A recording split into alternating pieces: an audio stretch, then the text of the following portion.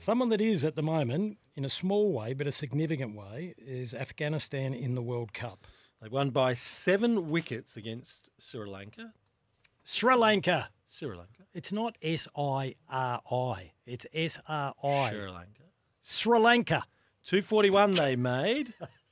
Afghanistan responded with 242, 28 balls to spare, and tonight we have Pakistan and Bangladesh. All right, let's have a listen to Afghanistan defeating Sri Lanka. Charita Salanka is underneath it and drops it. And a magnificent win in erroneous fashion.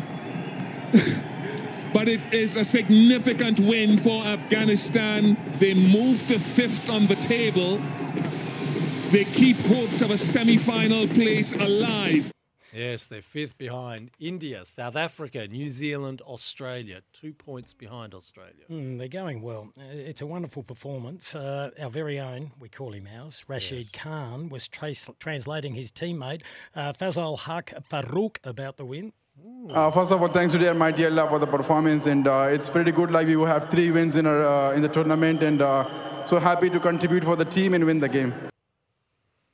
Well, there won't be an upset to the top 4, will it? It will stay that I way. wouldn't have thought India, so. South Africa, Sam New Zealand, Kerr Australia. went very close to taking out a big award, Rooch. Yes, the Ballon d'Or, the golden ball in FIFA's World Game. Second to Spain's Bonmati, who was... Who? Aitana Bonmati. Better. So we all remember them from the World Cup because that has made a significant impact on women's sport in this country. Yes, and Lionel Messi won the Ballon d'Or for a record 8th time. That would suggest he's a fairly good player, Rooch, Yes, wouldn't he it? is. He's a handy player. Scores a bit too.